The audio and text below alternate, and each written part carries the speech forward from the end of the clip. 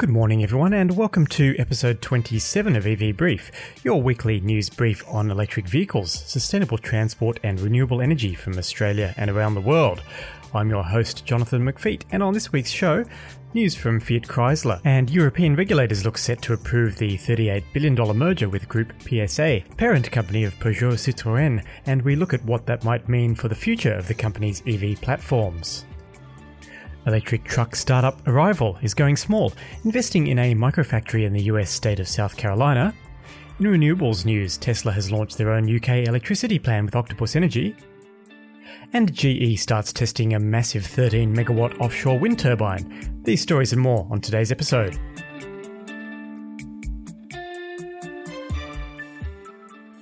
Starting off with the $38 billion merger between FCA Group and PSA, the European regulator looks set to approve the deal to form the Stellantis Group, which will encompass brands ranging from Fiat, Ferrari, Jeep, Dodge, to Citroën, Peugeot, DS and Vauxhall. The merger is planned to be on a 50-50 all-stock basis and would create the world's fourth largest automotive conglomerate behind Volkswagen, Toyota and Nissan Renault. With a sharp decline in automotive sales across the board this year, this merger couldn't come at a better time, with shared operations and an increase to economies of scale predicted to bring Stellantis $6 billion US a year in savings, despite the promise to not close any facilities or lay off any workers. PSA and FCA generated a combined US $216 billion in revenue in 2019 and sold a combined 7.9 million vehicles. It's expected the deal will be completed by early 2021, before the February 2 deadline. So what does this mean for the group's electric vehicles? Well, Group PSA is working on a new electric vehicle modular platform, likely to go into production in 2023, and Fiat's new 500e is already based on PSA's common modular platform. The development of the new platform architecture and drivetrains is going to require a huge amount of capex from the Stellantis Group over the next 3 to 5 years, and CNET reports that the Canadian Auto Union has this week ratified a 3-year labour agreement with FCA.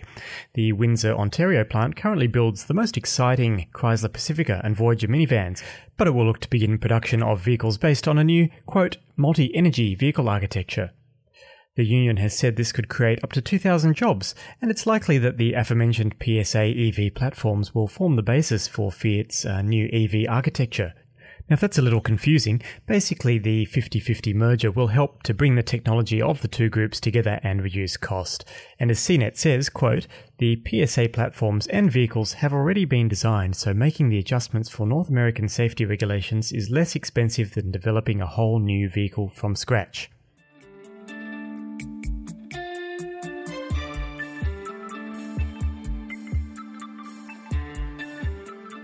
UK EV truck startup Arrival looks to South Carolina to build a microfactory capable of producing 1,000 electric buses a year, according to Forbes. Hoping to employ 240 workers, it's estimated the startup cost to be around $240 million US. Arrival plans to make electric buses and eventually delivery vans that are cost comparable to internal combustion engine vehicles. Arrival's whole business model is based on cellular vehicle construction. Smaller microfactories source components locally and produce vehicles specifically for the region. Costs are further reduced by eliminating the traditional automotive production line concept. Each microfactory can be deployed within 6 months and can fit into a pre-existing building. The modular plug-and-play components allow fast assembly and are designed to be used across Arrival's product range. This is certainly an interesting approach as costs become an important factor in bringing viable electric delivery vans to market. Arrival will likely be competing head-on with Amazon and Rivian's new van, but Arrival UK already has an order from UPS for 10,000 vans worth an estimated £340 million.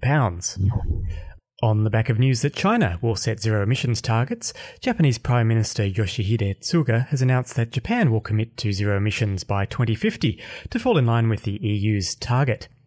It's expected that Japan's automotive manufacturing, steel and power generation industries will have to take strict measures to reduce emissions, and Japan is expected to announce revisions to its coal-fired power program in early 2021, after facing strong international criticism for being the only G7 nation to continue building coal power plants.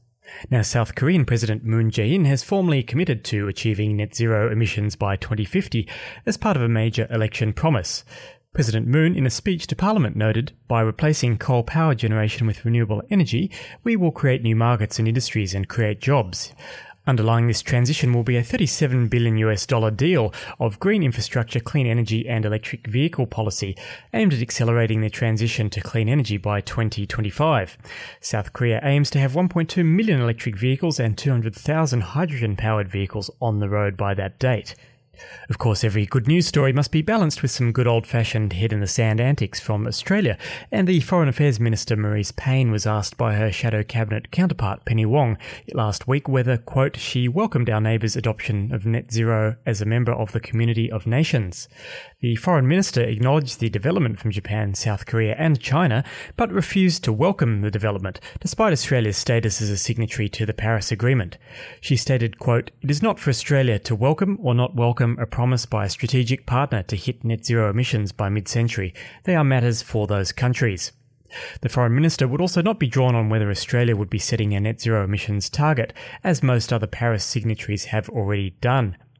Staying on message may serve the Minister and this government for now, but Australia is increasingly looking like a regional and global pariah for its inaction on protecting the environment and its neighbours and mitigating global warming. As Japan, Korea and China make up some of Australia's largest trading partners, it will pay for Australia to welcome and embrace the region's green shift, if only for the sake of our economic prosperity.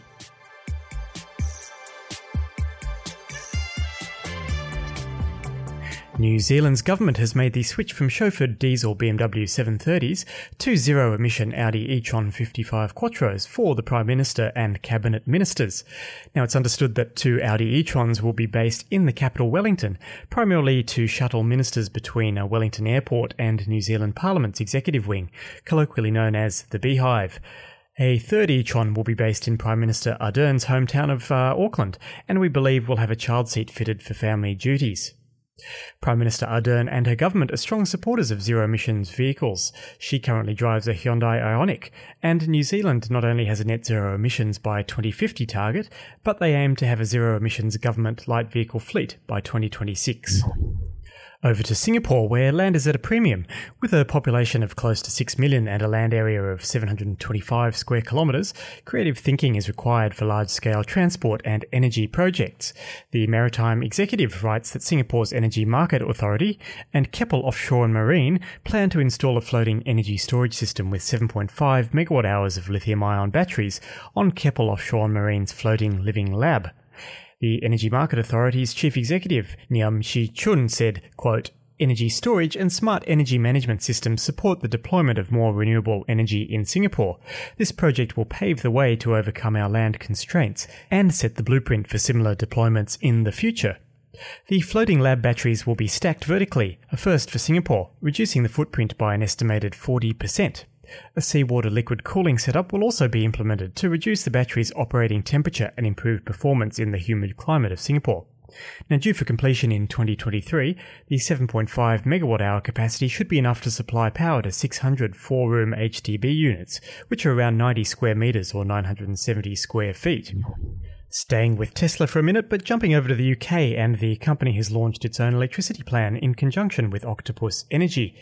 The deal promises a tariff that is 75% cheaper than other market options, but the caveat is that you must already have rooftop solar and a Tesla Powerwall 2 battery.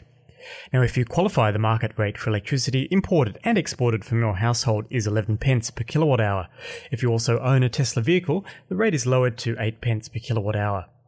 The unit rate of electricity in the UK is around 20 to 24 pence per kilowatt hour at the moment, and that's before you factor in the obligatory supply charges, which aren't present in this deal from Tesla.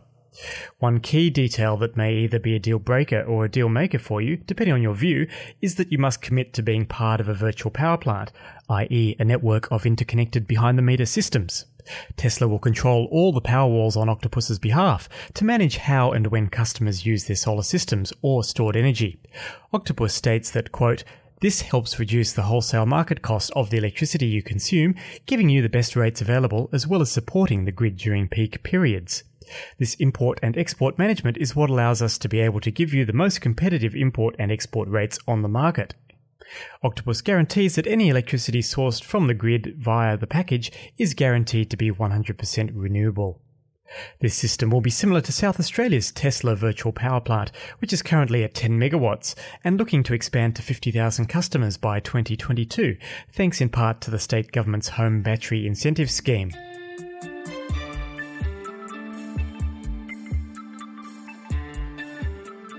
And lastly today, GE, or General Electric, has begun testing of a gargantuan 13-megawatt offshore wind turbine, which stands 248 metres tall and features blades that are 107 metres long.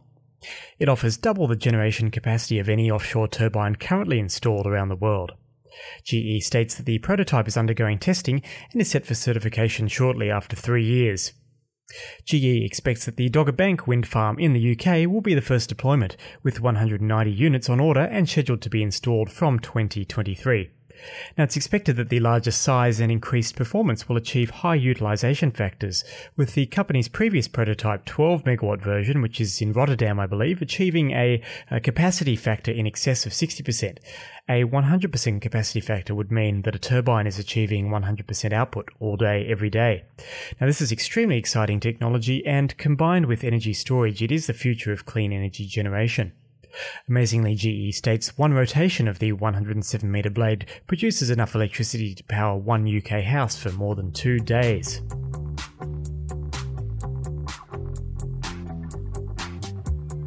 And that's it for episode 27 of EV Brief. I hope you enjoyed today's show.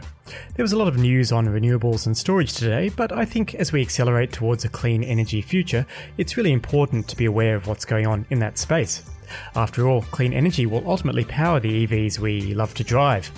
Now make sure you subscribe to the podcast on your favourite platform and check out evbrief.com for the latest episode as well as news and video content. Thanks so much for listening to EV Brief this week. Stay safe. Please make sure you get out to vote if you're in the US, and see you next time.